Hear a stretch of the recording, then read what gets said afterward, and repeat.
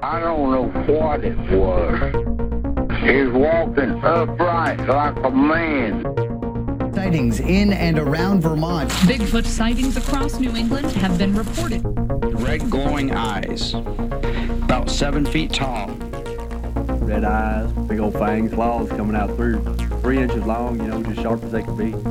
There has been another UFO sighting flying over the Royal Botanic Gardens. There are 500 UFO sightings in the world every month. The truth is out there.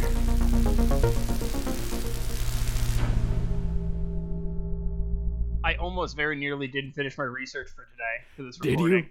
Was it because of that TV show? Because of Haunting of Hill House. How you is really that? need to watch it. You really need to watch it. It's phenomenal. Stephen King's been tweeting about it.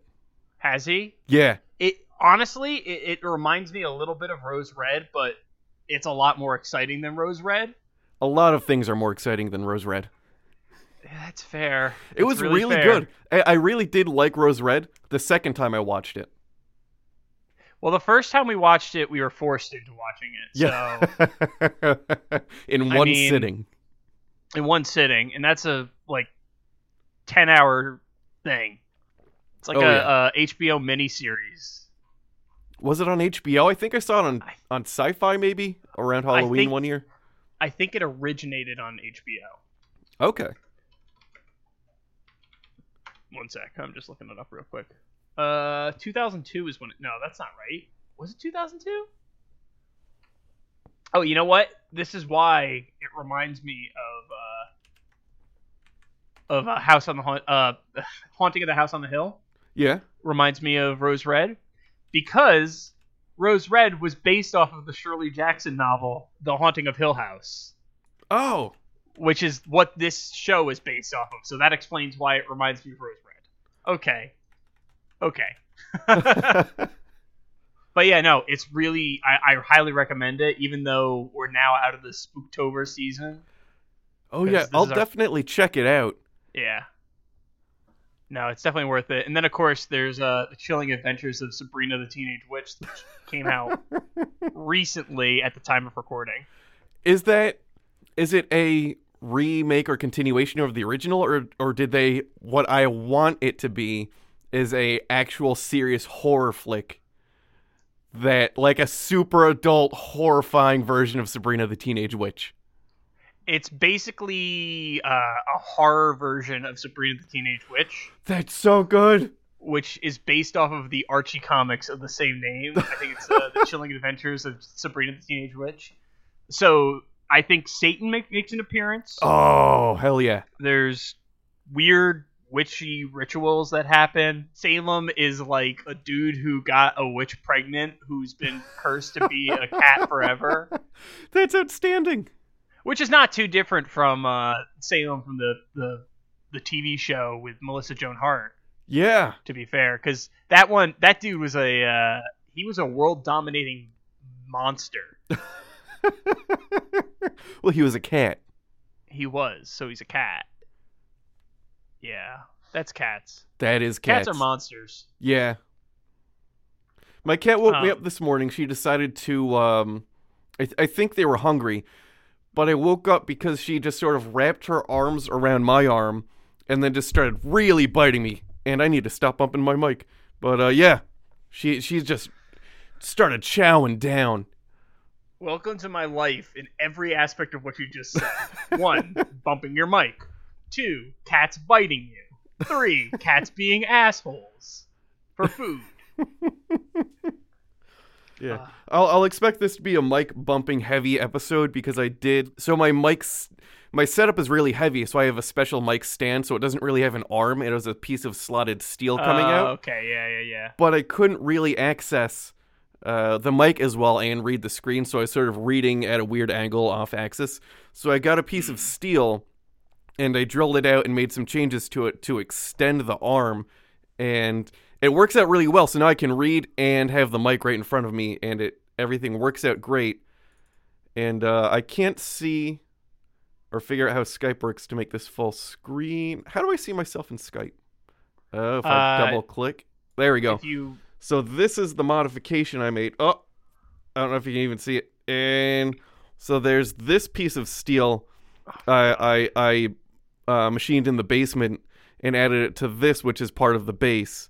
And now I can do whatever I want, and it can pivot and do all this other fun stuff. So, to the listeners, this might be audio poison, but to me, this is visual delight. It's because custom. this is a phenomenal customization that Brandon has made for his mic stand. It says the man with the $15 mic stand that's attached to a seat clamp that's hooked onto the desk. And there's a little bit of tape. Actually, so funny story, for a little while, instead of just having one seat clamp, I had two separate seat clamps that were hooked together. Did you? Yeah, it was real dangerous. Because seat clamps, while they're great, they're also not, they don't handle off-axis force very well. Yeah. So if you ever need to borrow a clamp, by the way, I'm your guy. I've got a rack of clamps that I have downstairs for clamping for putting new tops on guitars, because you have to clamp all the way around the body of it. So I've got over 20 clamps, maybe, like C-clamps and Irwin clamps and all that fun stuff. I've seen your clamps. I've seen your clamps. The things you do with those clamps, it's actually pretty cool. Now that we've unleashed about 8 minutes of audio poison on the world. Oh yeah. So what are we calling this one? Welcome to the Cryptid's Guide to the Multiverse, the audio-based interpretive crocheting competition where each week your hosts are forced to make a life-size replica of a randomly selected cryptid from yarn. The winner gets to watch as the loser is doused in Bigfoot pheromones and compelled to run naked through the forest and lure new specimens into the bowels of our secret research facility. I'm Brandon. I'm John. Every week you make me more upset. Every other week you make me more upset with your joke podcast titles. I like them. And before we get started, I got another email from the corrections department. I don't know what happened to the former employee. There was an accident in one of the cages, but I was contacted by Frank. I think his name is. I don't know if he even has an ID badge yet, but I was informed that Pinball Wizard is not about Roger Sharp, but a fictional guy named Tommy in the rock opera written by The Who. I just connected some dots and didn't actually do some research. And pinball was also not outlawed nationwide, only various cities across the U.S. Okay. I mean, one, Frank's an asshole. I've met him. He's just an asshole. I've actually been lobbying against him getting a badge because I think it's funny. Two, all right. I mean, I didn't know that, but I also didn't know about... Well, I knew about pinball machines being banned, but I didn't know about pinball machines. Yeah. Yeah, and Roger Sharp, the Derek Jeter of pinball machines. So he played Sharp... Let me take that... He plays Sharp? Was that an Sharp. unintentional pun? Yeah, that was a bad pun. And it was more... I was trying to say he played shortstop, because I'm pretty sure that's what Derek Jeter plays, but... I don't know a lot about sport. I couldn't tell you. Me either. I know enough about sport to tell you if sport is being played incorrectly or correctly, but that's about it. Oh, man. Our monster this week was first recorded in 1874. It may be found in East Africa. Physically, it resembles a pineapple, and it is assumed to be no longer with us today. Do you have any thoughts on what it could be? South Africa? Yep. You said? East Africa. East Africa. Oh, East Africa.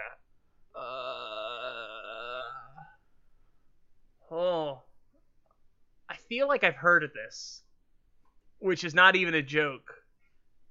Is the Pokemon Pineco based on it? I don't believe so. So it looks like a pineapple. Yes. What's it based on? 1874 is When was no the last longer with sighting? us. The last the last sighting was... Oh boy. There were various expeditions. I don't know if anyone found it again. It may have been 1876. I think what you've done is you've done it. I think you've stumped me because you picked literally the most possibly obscure cryptid ever. Yes, it was intentional. Yeah, like, man, now my whole myth of supernatural powers has gone away. You're blocking my supernatural powers. It has. Our creature this week, you witch, is the Crinoida degina, more commonly known as the Madagascar tree. Oh, this was on the list of cryptids that you put in our ideas. It was. Folder. I've literally never heard of this thing other than that list. Now to God start, damn the title you've given this. It's such a good title. To start, anything below that red text, don't scroll too far ahead. Or actually, you know what? You can scroll around, but don't like copy and paste in Google search for stuff because there will be 100% spoilers. So I included pictures of things I thought you would Google. Okay. I'm looking at the pictures. There's some interesting pictures. Oh, yeah. Oh, that's an adorable creature. Okay, I've just given you all a little bit of a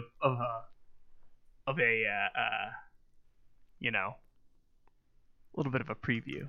Oh, yeah. There's something adorable coming. I'm about to throw... Yeah?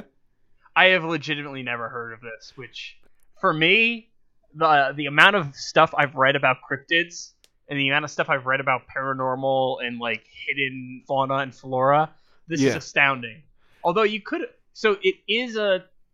Is this a flora or is this fauna? It's a plant. It's a carnivorous plant. Okay. Yeah. So, yeah, just take me through this. Yep, and I'm going to throw a stream consisting of just a lot of information at you, so stop me at any time, because there's a lot to digest. I already know I'm going to make fun of a lot of this, because I'm reading a little bit ahead, and there's a lot of meat on these bones. There's a lot. The Crinoida degina, or the Madagascar tree, was first recorded by botanist Karl Lech, and in a letter from Dr. Amelins Fredolauki, who wrote, "My motive for publishing prematurely the history of my friend Lech's half-developed discovery is similar to that which influenced Darwin to bring out his book on the origin of species. Darwin himself has lately come so precariously close to the discovery of the problem Leach set himself to investigate. I think it is due to my friend's credit to make some preliminary announcement of the abnormal plants which have always hitherto puzzled botanists." So I'm going to stop you right there. Yes. He's claiming that this plant that was discovered is literally on the same level as the discovery, the formulation of the theory of evolution. Yes. That's and this a bold claim. First paragraph is super important. I'll touch on it again at the very end because there's critical... When he states that Darwin himself has lately come so preciously near to the discovery of the problem Lech set himself to investigate, the year in which this letter was published versus the year that Darwin released his book on carnivorous plants is suspiciously close. So... Okay, I think I see where this is going, but I'll let you paint this word tapestry. They're trying to get ahead of Darwin before he steals their thunder, because they're like, we need to get ours too, man. You can't just be doing all this evolution.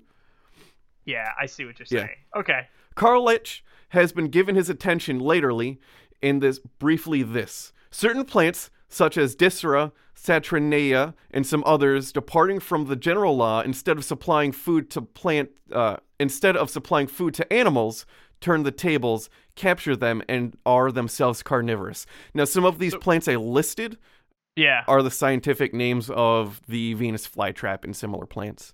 Yeah, so I mean, there are plants that do this. This is not a unheard of phenomena, and likely, I haven't really read much on carnivorous plants, but The other thing I want to say is you have picked a cryptid with a lot of difficult words. Yeah, well, it's a lot of text from 1874. Oh, I get that. And they're botanists. So there's a lot of weird stuff in there. I was big into carnivorous plants in middle school, though. I had several different versions of Venus flytraps and stuff in the house and in the garden. I think I actually remember that. Yeah, I remember they're you fun. talking about it at some point. Yeah. There were little hairs, and you could touch them, and then they clamp over. It has often occurred to me, in connection with these insectivorous plants, so abnormal in their constitution that they might have a widely different origin from other common orders of plant, and that, if I could establish the nature of this different origin, I might be at the same time afford reasonable explanation at once of the origin of these primordial variations of the life. Okay. Yeah, so they're trying to dig deeper and see if these plants branched from a different ancestor, possibly, from your typical plant. So far, the way that this is written, one, it definitely reads like an 1800s tabloid article a little bit. But at the same time, it's not like completely discounting the notion of science. But then again, 1800s were weird because everything was considered science. Everything.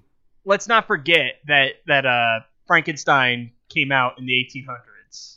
Oh yeah, and that was it was science fiction, like the height of science fiction. Mary Shelley was in a cabin with her friends, and there was a bad storm, so they all sort of came up with a community story to tell. Yeah. So we're talking about a time period where you think everything can be solved by electricity, and you think everything can be solved by, opium. So, laudanum's was big. 1800s. Laudanum's was really, up through the 80s. So Bayer, the aspirin company, Bayer Aspirin, they had Bayer heroin. So heroin was just a thing you could get in a bottle sold by Bayer fairly recently. And then they just sort of banned that and then came out with worse stuff. Like oxycodone and all that is significantly worse than heroin. The history of opioids is really, really insane. Yeah. I don't want to say significantly worse. It does the job not quite as good and is more addictive. Yeah. The history of opioids is crazy, but it's also not. Unfortunately, it's not the history of our podcast. It's not the nature of our podcast. I think there's a really good Sawbones episode on it, if anyone's interested. There is. There's a fantastic episode of The Dollop where they go into opioids in the current crisis. Yeah. Yep. So when Litch went to Bombay, in response to the liberal call extended to him by the Grant Medical College to make a special investigation into the habitats of such abnormal plants as seemed to depart from the characteristics and traits of the flora, Lech discovered the remarkable and terrible Crinoida digena, of which the letter gives such a graphic description. So this is still the same, this is still the guy who is basically introducing Dr. Omelins or whatever? Yeah, so this is Lech's friend publishing about his story because Lech hasn't, at this point in time, published his book on the plant, but he's afraid that Charles Darwin will release his book first, so he's trying to put this out there just in case so that his friend gets the credit for these discoveries. Okay. Yep. After quite a long sojourn in India, Lech was influenced to go to Madagascar by Dr. Bawu Dejia, a physician in Bombay who supplied the means of their expedition. When a young man, Dr. Dejia had made a voyage to Madagascar and had been deeply impressed by the flora. So Leach embarked. They're going to Madagascar. Yep, they're going from Bombay, India to Madagascar, which is on the eastern side of Africa. It's an island. You know what Madagascar has that's really cool that's nowhere else in the world? That isn't this plant? What do they got? Lemurs. Yeah, lemurs, man. Zaboomafoo all the way. Zaboomafoo. He's dead now, so that's sad. Let's just have a moment of silence for the fallen Zaboomafoo. He brought so many to the zoological world. Very true. And that's not even a joke. That was I actually did want a moment of silence for Zaboomafoo. Yeah, no, he's a great lemur. That's a great show. It was. Oh, yeah. So Lech embarked, And that was more than 2 years ago since I've received 3 letters from Lech. Last week, a 4th. So that's just a comment from Dr. Amelins on the series of letters he's been receiving in correspondence from Lech. So Lech is... So yeah? I hope those are long letters, because that's 4 letters in 2 years. So that's like a letter every 6 months. Letters were long as hell back then. I guess, but man, those would better be some like novellas if there's a lot of details. Like a scroll. Yeah, they were long. Now it's just happy birthday or my condolences, but back then they were long. If I write an email that's longer than a paragraph, I think, man, that's a little too long. In his letter, Lech writes, I want you to know about the remarkable tree which I have discovered, and which I have named in honor of you, Crinoida degina. And about 2 weeks after my last letter, I went to visit a Christianized chief. So I'm starting to get a feeling about this. Now, yes, I usually have decent instinct, but did Lech actually write this article? Did Lech actually write these letters? Because there's a part of me that hypothesizes that the author of this like copy, this advertisement, might be embellishing. Although then again, as I'm saying this, I recognize that I thought that the person who's writing this is Dr. Degina and not another person. So I actually retract my statement as I was wondering. Yeah, so these, I don't have the original letters. I do have the original print that was published. And I will say, the scan is not super great, so writing this was a pain. It definitely looks like a pain. Oh, yeah. Because, so Crinoida. Crinoida degina. Crinoida, I don't know. I think is a classification perhaps of plant, and degina is clearly the name of the physician from Bombay that funded his expedition. So then Crinoida is probably the genus of the plant, because usually genus species is the Latin name. Yeah. Okay. All right. Yeah. That was a completely worthless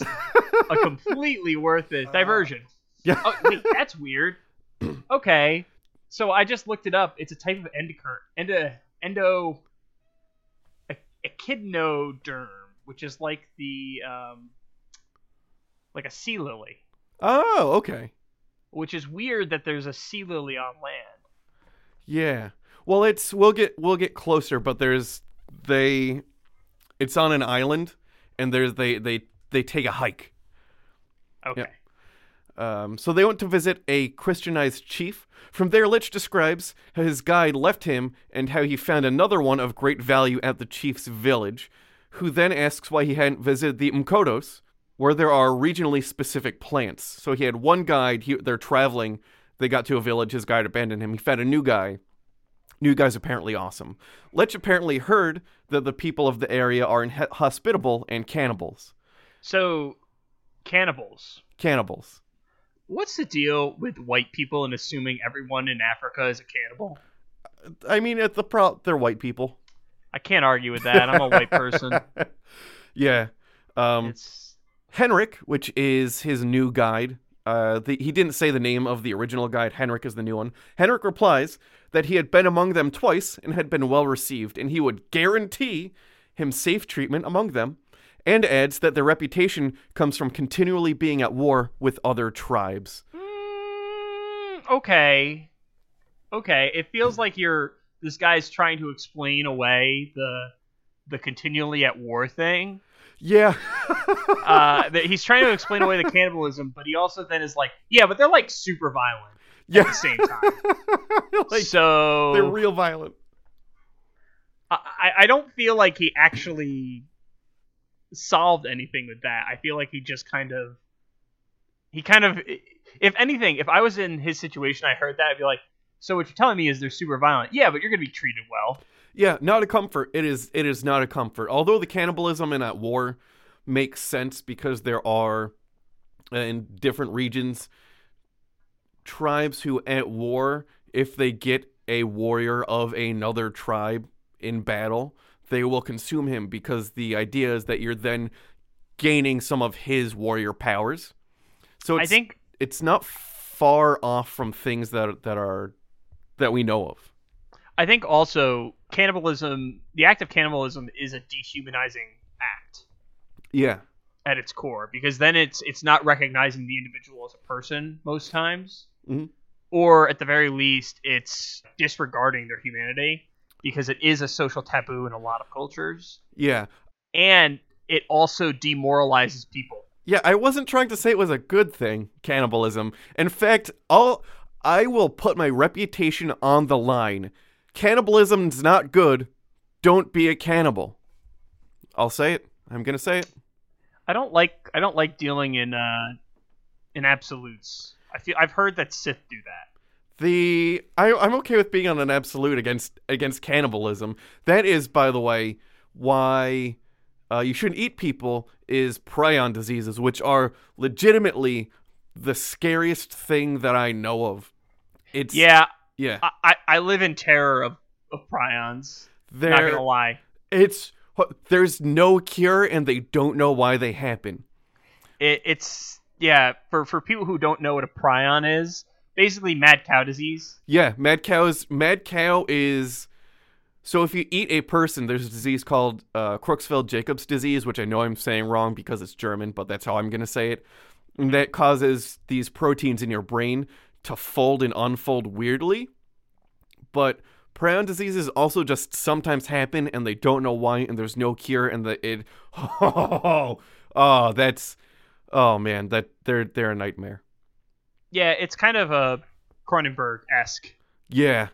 Oh yeah. It's just like your body then turns on itself, because literally the proteins that make up your cells like unfold and then refold in the wrong order. So like if you think about that on a macro scale, it'd be like your skin came off and then went back on backwards. Oh yeah, it makes your proteins the wacky waving inflatable balloon arm flailing men outside of the car shops. Yeah. Yep. It's not great. No. It's not great. No, it's not. So Lech and Henrik set out for the Mkodos. Lech describes the I'm going to say it right, hang on. The Mkodos are a very primitive race, going completely naked, and they have no religion beyond that of the awful reverence which they pay to their sacred tree. He then lists the Latin names of a bunch of plants. A little bit, and an additional aside, did you know that there's a new version of Pathfinder coming out? Is there? Yeah, there's a second edition of Pathfinder coming out, and they took out the term races. Yeah. And they're replacing them with ancestries. That's fine. I'm fine with that. Yeah, I think it's cool. Yeah. So Lech, his guide, and a group of the Mkodo traveled down a long, winding path near a lake. The path turns towards the jungle, and eventually the landscape takes a drastic turn. Lech writes, "After we were fairly in the forest, the shade overhead was so dense that the jungle and undergrowth almost disappeared, and instead there was a damp, boggy turf, cold, spongy, and yielding to the tread. The stalks of the tall trees rose like columns, the vines hanging down from the tree, and their roots running over the ground in every direction. Suddenly, all the natives began to cry, 'Tepe, Tepe,' and Hendrik stopped short." So now they're traveling along a lake deep into this really boggy turf, and all of the Mkodo start chanting. It sounds like the setup to a Godzilla movie. It does a little bit. Because, like, it reminds me of, oh god, which Godzilla movie am I thinking of? Godzilla vs. the Sea Monster, a little bit. Okay. Where, in Godzilla vs. the Sea Monster, I just gotta know. Godzilla vs. the Sea Monster, the natives basically are harvesting a particular type of, like, berry or something that makes a gas that deters Ebirah, the horror of the deep. It also kind of reminds me of Godzilla vs. King Kong, for that matter, because they gave him, like these opioid-type berries. Yeah. Or it also reminds me of Godzilla vs. Mothra. They use the same plot a lot of times in the Showa Godzilla movies, now that I'm thinking about it. Like, a lot. Like, there's a bunch of people who end up in an island. There's a bunch of, like, Polynesian natives there. They found a formula that worked. Frequently in brownface. Oh. Frequently. And then the people from Japan find the thing. They are like, oh, let's just bring this back to deal with Godzilla. Or, oh, we need to get off the island because we need Godzilla to deal with it. Oh, et cetera. So, that's a thing. Also, side note, Yes. Godzilla versus the Sea Monster, it was originally supposed to be a Frankenstein movie. No shit. That's why Godzilla gets woken up by a lightning strike. Oh, that's pretty cool. I like that. it's- That's a fun fact. Yeah, I love the Godzilla movies. So, along the river was a single tree. I will try to describe it to you. If you can imagine a pineapple, 8 feet high and thick and denuded of leaves. Denuded is a fun word. I never heard it before, and it is a very fun word. I want to try to slip it into a casual conversation. I will be upset if you slip it in a casual conversation with me. I, at work, mentioned the insectivorous plants, and one of the managers gave me $1, because apparently if you say a big word, he just gives you $1. Amazing. Its trunk is a dark, dingy brown, hard as iron. The inside of each covered... Oh, sorry. I put parentheses in the wrong spot. But its trunk was a dark, dingy brown and hard as iron. From its top, 8 leaves hung to the ground. The inside of each covered with small hook-like barbs. Like doors, hung back from their hinges. 11 or 12 feet long and shaped like the leaves of an agave. 2 feet through in their thickest, and 3 feet wide, tapering to a sharp point. That's a very confusing description, but I see what, like, it kind of reminds me of like an aloe vera plant on a pot. It's sort of, if you imagine a really big pineapple, but the brown part where there's those pointy bits, if that's smooth, and it had the pineapple green leaves coming out the top, but instead of sticking straight up, they're folded back down. Yeah, that's kind of the best way to describe it. Yeah. At the top were 2 large white concave parts, like a small plate placed inside a larger. There was a receptacle extended into a clear liquid that was honey sweet and possessed violently intoxicating properties. Okay, it's just becoming more and more like a Godzilla movie, because now we're Godzilla versus King Kong. Oh. From these, 6 white, almost transparent palpi reared themselves towards the sky. So now we're to a pineapple that's smooth, leaves folded back. On top is a little cup with a liquid, and there's the, what are you called, stamen, stoma, the palpi, whatever they are, sticking up out from that. Okay. Yep. Lech writes, my observations on this occasion were suddenly interrupted by the natives who had been shrieking around the trees and chanting. With still wilder shrieks, they now surrounded one of the women and urged her with the point of their javelins, until slowly and with a despairing face she climbed up the rough stalk of the tree and stood upon the summit of the cone. Drink, drink, cried the men, and she drank of the fluid in the cup, raising instantly again with a wild frenzy in her face and convulsive limbs. So they're making her climb this thing, and she drinks the liquid that he described as honey sweet, and it sounds like it's... I'm not sure what the fluid itself is, but it causes convulsions, apparently. So maybe some kind of neurotoxin or some kind of, like, hallucinogen. That's... Okay. I've got some problems with this story. Do you? But, yeah, I got a few problems. There's a lot of... Actually, no. Everything about this story sounds fake.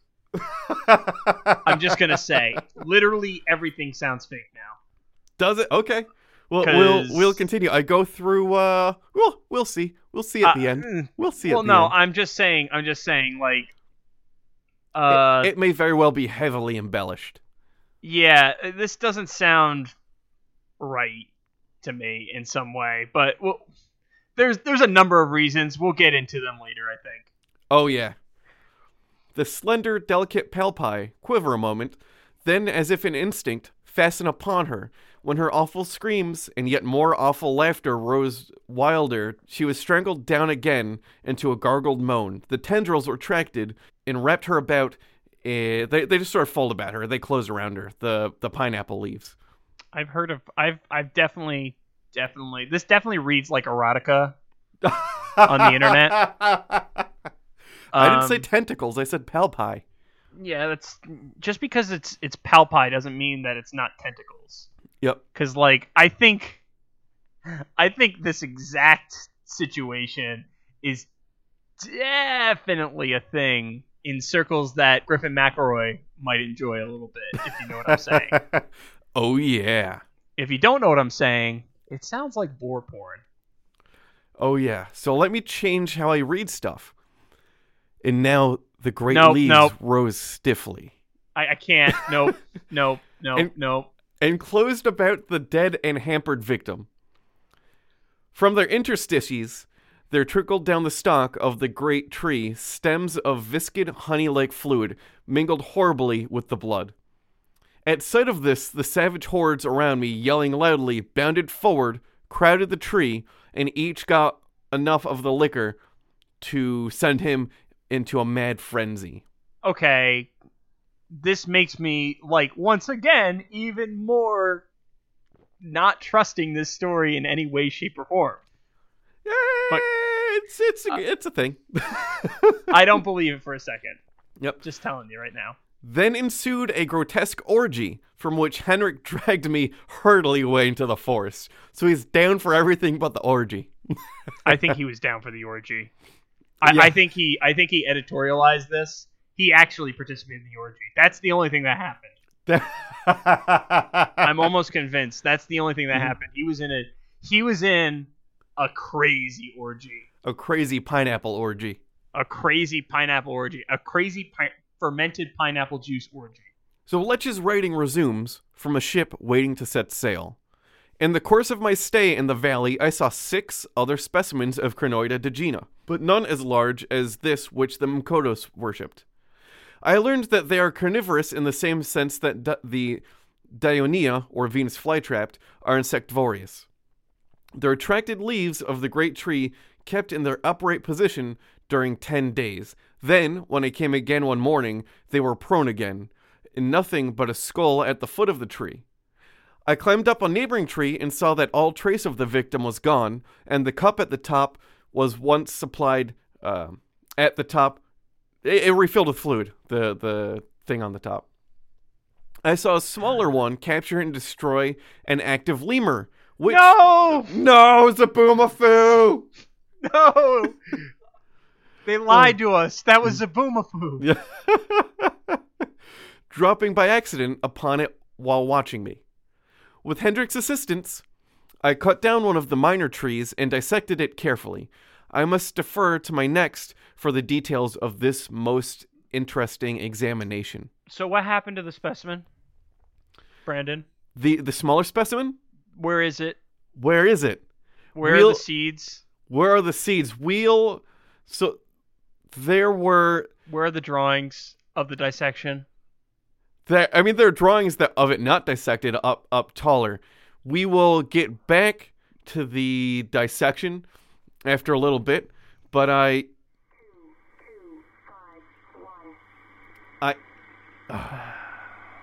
they're at it again.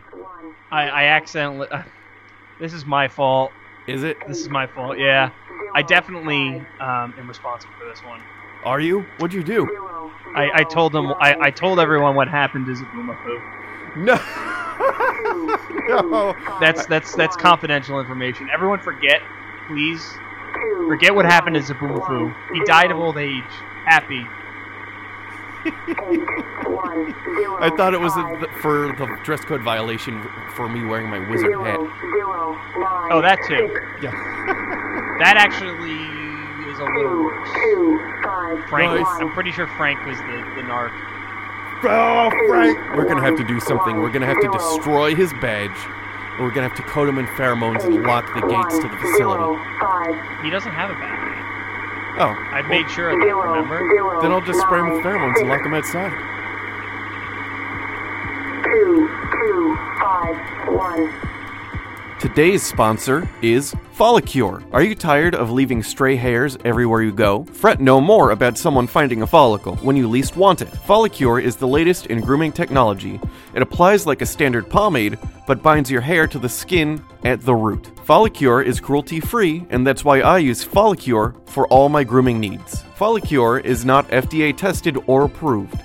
Side effects include anger, fugue states, blackouts, diarrhea, uncontrollable urges, increased strength, increased speed, erectile dysfunction, irrational behavior, intrusive thoughts, fainting, internal bleeding, kidney stones, a love of romantic comedies, lactose intolerance, fingernail loss, toenail loss, blindness, memory loss, and rashes.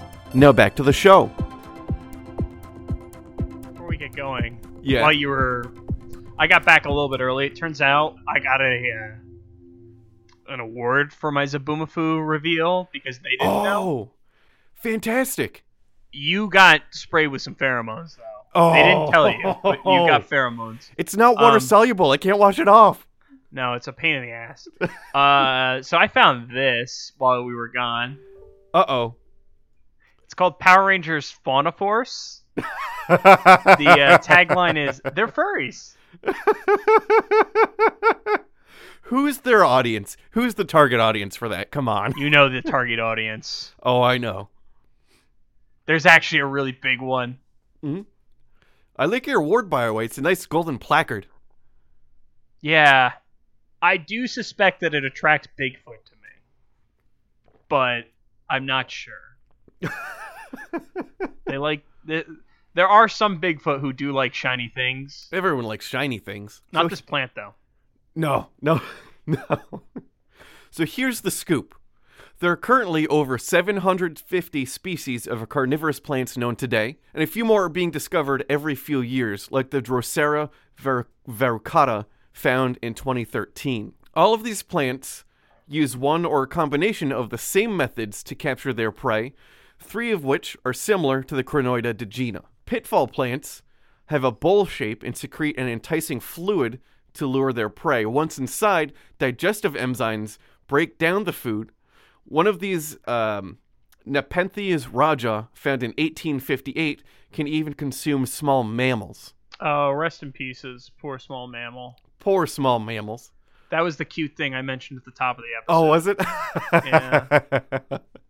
I'm sad now. I intentionally looked for an image that wasn't of a in process of being digested small mammal. Yeah, I thank you for that, because that would have not been a fun day. Yeah, no, they were bummers. Snap traps, like the Venus flytrap, have hinged leaves that close around their prey. Flytraps also have teeth, I'll say that in air quotes, to keep their prey from escaping, and we're all familiar with those, more or less. Venus flytrap. Yep, Venus flytrap. And flypaper traps, like the Drosera capenensis, which I know I said wrong. Mm-hmm. They have a long strap-like leaf with tendrils sprouting out, tipped in fluid. When the prey is detected, the leaf wraps itself around the prey, and they start to be digested. So, I know that this is also not the right way to say it, but it does almost look like a penis. I have nothing else to say. I just saw the word penis, almost, and I thought it was funny. I thought you were describing the picture of the leaf. I was going to say you should see a doctor.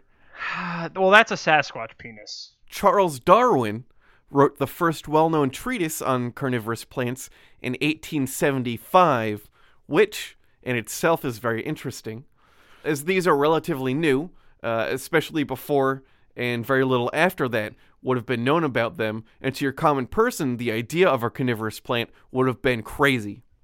Mm-hmm. Which takes us to the New York World, a newspaper published from 1860 to 1931. This just happens to be the same paper that Dr. Amelins shared his friend Carl Letch's correspondence in April 26th, 1874, less than 1 year before Darwin published Insectivorous Plants, his treatise on carnivorous plants. So, I'm starting to be a little bit of a conspiracy theorist on this. Oh, share. Is Carl Leches even a real person?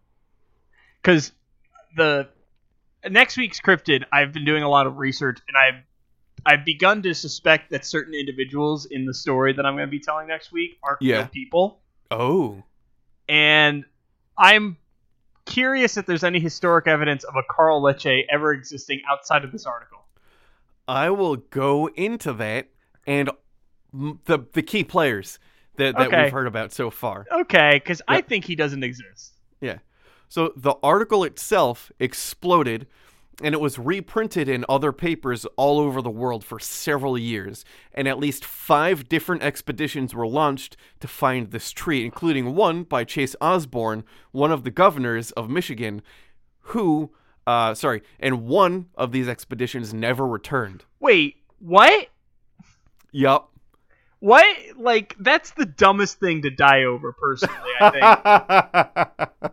I'm sorry. I get that it's spooky. I get that it's interesting. But, like, of all the things you could die over, like, if you looked at a list of people and you asked them, how did you die? You know, I feel like if I said, I died looking for a carnivorous plant, I'd lie. I'd lie and say it was autoerotic asphyxiation at that point. Because that's historically one of the more upsetting and embarrassing ways to go. But I still feel like at least there's an explanation for why it happened. Mm-hmm. I was looking for a carnivorous plant that I read about in an article because I'm a gullible asshole. Is somehow more embarrassing than that. Yeah. Now, unfortunately, there are no living specimens of Crinoida dugina around today. They, as it would happen, fell victim to a common disease known as being completely fictional. Yeah, I saw that coming. There's literally no... Oh, wait, let me work on my shocked voice. 1 second. What? How was that? It's pretty good. Okay, good. All right. Yeah. What? Current literature, published 14 years later in 1888, was the first to publicly debunk Edmund's article. Okay. I could have debunked it just by listening to you giving me the little snippets, but let's hear how they debunked it. This is the 1800s. They're willing to buy into a lot of stuff at this point in time. Yeah, that's true. It was written years ago by Mr. Edmund Spencer for the New York World. While Mr. Spencer was connected with that paper, he wrote a number of stories, all being remarkable for their appearance of truth, the extraordinary imagination displayed, and their somber tone. Mr. Spencer was a master of horrible, some of his stories approaching closely to those of Mr. Poe in this regard. Like many other clever men, his best work is hidden in the files of the daily press. This particular story of the Crinoida dugina, the devil tree of Madagascar, was copied far and wide and caused many to hunt for the words of Dr. Fridlowski. It was written as the result of a talk with some friends, during which Mr. Spencer maintained that all was necessary to produce the sensation of horror in the reader was to greatly exaggerate some of the well-known and perhaps beautiful thing. He then stated that he would show what could be done with the sensitive plant. So he stated that he would show what could be done with the sensitive plant when this method of treatment was applied to it. The devil tree is, after all, only a monstrous variety of the Venus flytrap so common in North Carolina. Mr. Spencer died about 2 years ago in Baltimore. So this whole thing was written by a guy for a newspaper who wrote horror stories that seemed real and wanted to show off to his friends that he could make even a plant scary.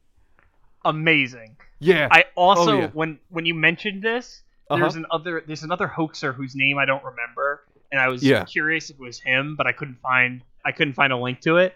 But this reminds me an awful lot of the moon hoax story I told you about a while back, where some guy wrote a bunch of articles and he published them as facts, and it was like about a scientist who was observing things on the moon, the surface of the moon, with like a super powerful telescope. Oh, cool. So it's a really insanely cool story, but it smelt exactly like this while you were reading it to me. The article itself did not mention Edmund as the author, But one clue to its fictionality is that no person mentioned actually ever existed, not even the Mkodos. That doesn't surprise me at all. Yeah. Like, at all. I am, once again, what? And a snippet from the Museum of Hoaxes website says that no other record has ever been found on the existence of Mr. Edmund Spenser of the New York World. However, Summers of Current Literature was highly knowledgeable about the New York literary scene, and there is no reason his information shouldn't be accepted as credible. However, Summers' revelation went widely unnoticed throughout the 1890s, and the man-eating tree story continued to appear in magazines, but none mentioned that Spenser was the author. By the 20th century, the New York World wasn't even being identified as the original publisher of the tale. This caused enormous confusion to researchers throughout the 20th century who came across the story and tried to track down its original source. It's God damn it. It's amazing. It's absolutely amazing. You know that saying, a lie's around the world before the truth gets a chance to put on its pants? No, but I like it.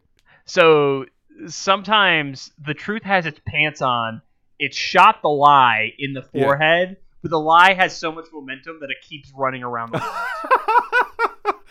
That's fantastic. That's perfect for this, specifically this one. It's outstanding. Honestly, that's like the main problem with these types of stories. Yeah.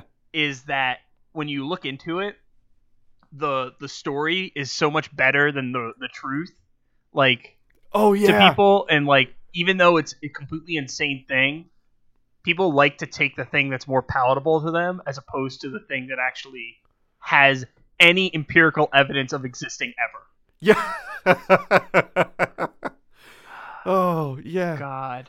And the best part is, this story that we told could only have been told now, in this era, because it wasn't until the 21st century when issues of Current Literature, which is the name of the magazine that the debunking was published in, became searchable on Google Books, that Summers' information about the identity of the hoax's author reemerged. So it wasn't until now that it was even possible to debunk this.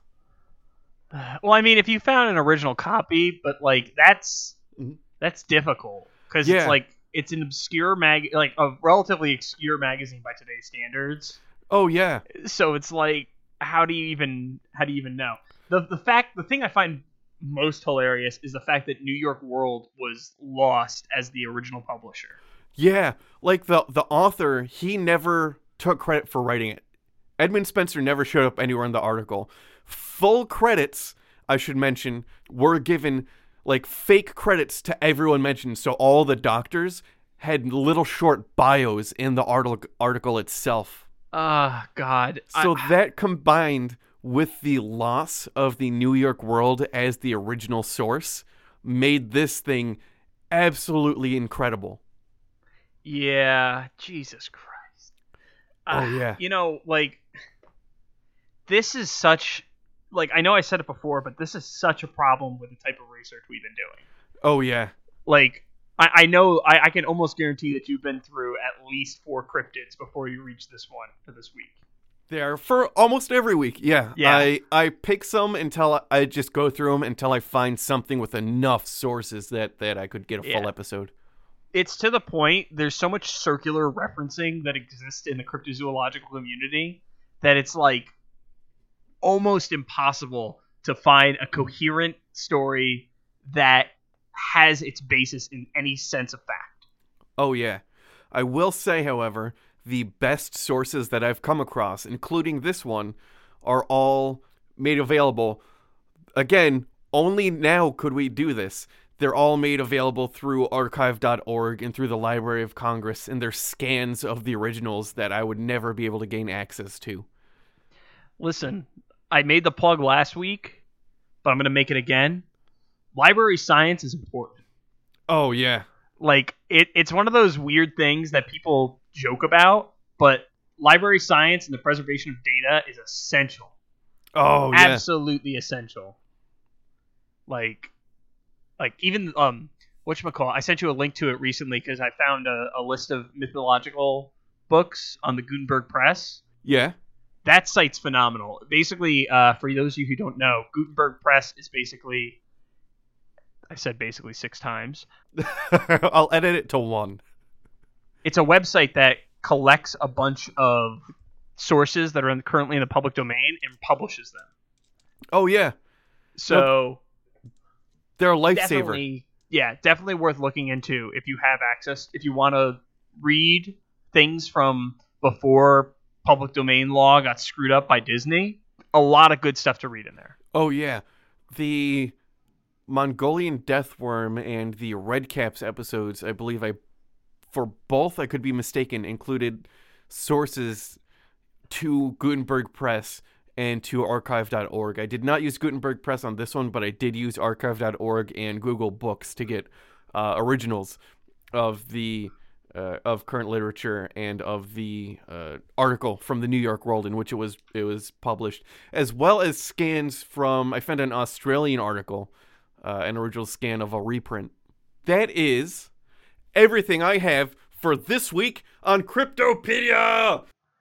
I mean, it was a good one. It was a real good one. It was real good. The only problem is I might have lost my preternatural ability to guess every cryptid, but my ability to detect bullshit has not gone away. I intentionally found one that looked weird, like a pineapple, to throw you off the trail. And actually I think this one's a landmark because it might be the first hoax that we have so far. I don't know if it's actually a hoax. Right, it was written by Edmund Spencer to be a scary story. I'd classify that as a hoax because he wrote it with the intent to mislead, I feel like. Yeah, true. Yeah, no, I buy that. Yeah. I think the intent here was to mislead, so it qualifies as a hoax.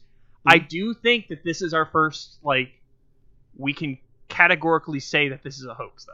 Yeah. Categorically, because, let's see, we've done Black Shuck, the Dover Demon, Fairies, Enfield Horror, Redcaps, and I think there was one other that I'm missing. Deathworm. Yeah. And none of those are outright hoaxes. They're more urban legends, folklore, and sightings that may have been misattributed. But none of them were outright hoaxes. So I think you have the distinction of being the first hoax episode on Cryptopedia, I think. Yeah, and it's the first episode in which you lost your witch-like powers gifted to you by the CIA, the NSA, and all of these other government entities that are providing you information that's on my hard drive that you're spying on me. And now this one, I win. I mean, yeah, I guess you technically win. So what is this now? I am 3 out of 4, and you're 1 for 3. Yeah. I gotta pick it back up. I can't let you catch up. Although I don't think you're gonna guess next week's cryptid. No, we'll see about that. You can always follow us on CryptopediaCast.com. We're on Instagram and Twitter at CryptopediaCast. We've got a SoundCloud. You can reach it on our website, but it doesn't really have a whole lot on it. You can email us at CryptopediaCast@gmail.com or us at CryptopediaCast.com. Both of those links, all these links are currently on the CryptopediaCast.com homepage. You can follow us on iTunes, Stitcher, anywhere podcasts are sold, so to speak, by searching Cryptopedia. We recently got released on Spotify back in, episode 5. We got moved to Spotify. So got Spotify. Yeah, if you have Spotify and it's your preferred media platform, you can always listen to us there. Additionally, we've got a Patreon now. So if you want to pass us a couple of bucks to buy books or pay some of the time that it goes into this show because you enjoy it, that'd be great. If you put in, we've got 3 tiers today. We have the $1 tier. Hoop Snakes! Is the Hoop Snakes. It's for people who want to support the podcast but don't necessarily want to put that much in or care about any of the special bonuses for the higher tiers. The second tier, I believe, is Hodags. That's for people who want to get access to our research. That's $2 a month. And then we have a $5 tier. Jackalopes! And the jackalopes eventually we'll get access to ad-free episodes if we ever get ads on the show. If we do any bonus content, like in terms of recording and stuff like that, you'll probably get it at the $5 tier and up. And then I think what we're planning to, what I think we might do is if you subscribe in the $5 tier, we'll mention you at the end of, like, in these notes at the end of the episodes. Yeah, you'll get a mention. If you want, holla at your boy. We got stickers. We can just send you a sticker. Yeah. Postage is cheap, so. And I think we got like what? We ordered 1,000 of them. I've got at least 100 in my office. Yeah, I've got a fat stack behind me. I don't know how many are in there. I've got some in my glove box. I've got a bunch everywhere, man. Yeah. So if you're interested, just let us know and we'll get it to you. In terms of social media for us, where can they find you, Brandon? They can find me on Instagram at instagram.com. I am donkey_hands. My website is boyerb.com. My email is brandon@cryptopediacast.com, and my Twitter is @cryptobrandon. And you can reach me on Instagram @mew2057. My Twitter is @jfdunham. My website is johndunhamgames.com, but it currently redirects to Cryptopedia. And you can always email me at john@cryptopediacast.com. Our art is done by Tom Hill. You can find him on Instagram @ThomasMichaelHill. His website is greatergloryco.com. His email is tommikehill@gmail.com. And if you want, feel free to email us. Send us some recommended creatures to research, settings of your own, any creepypasta, etc. Yeah, and we'll try to get back to you when you send us stuff. As always, I'm John. I'm Brandon. And things are going to get weird.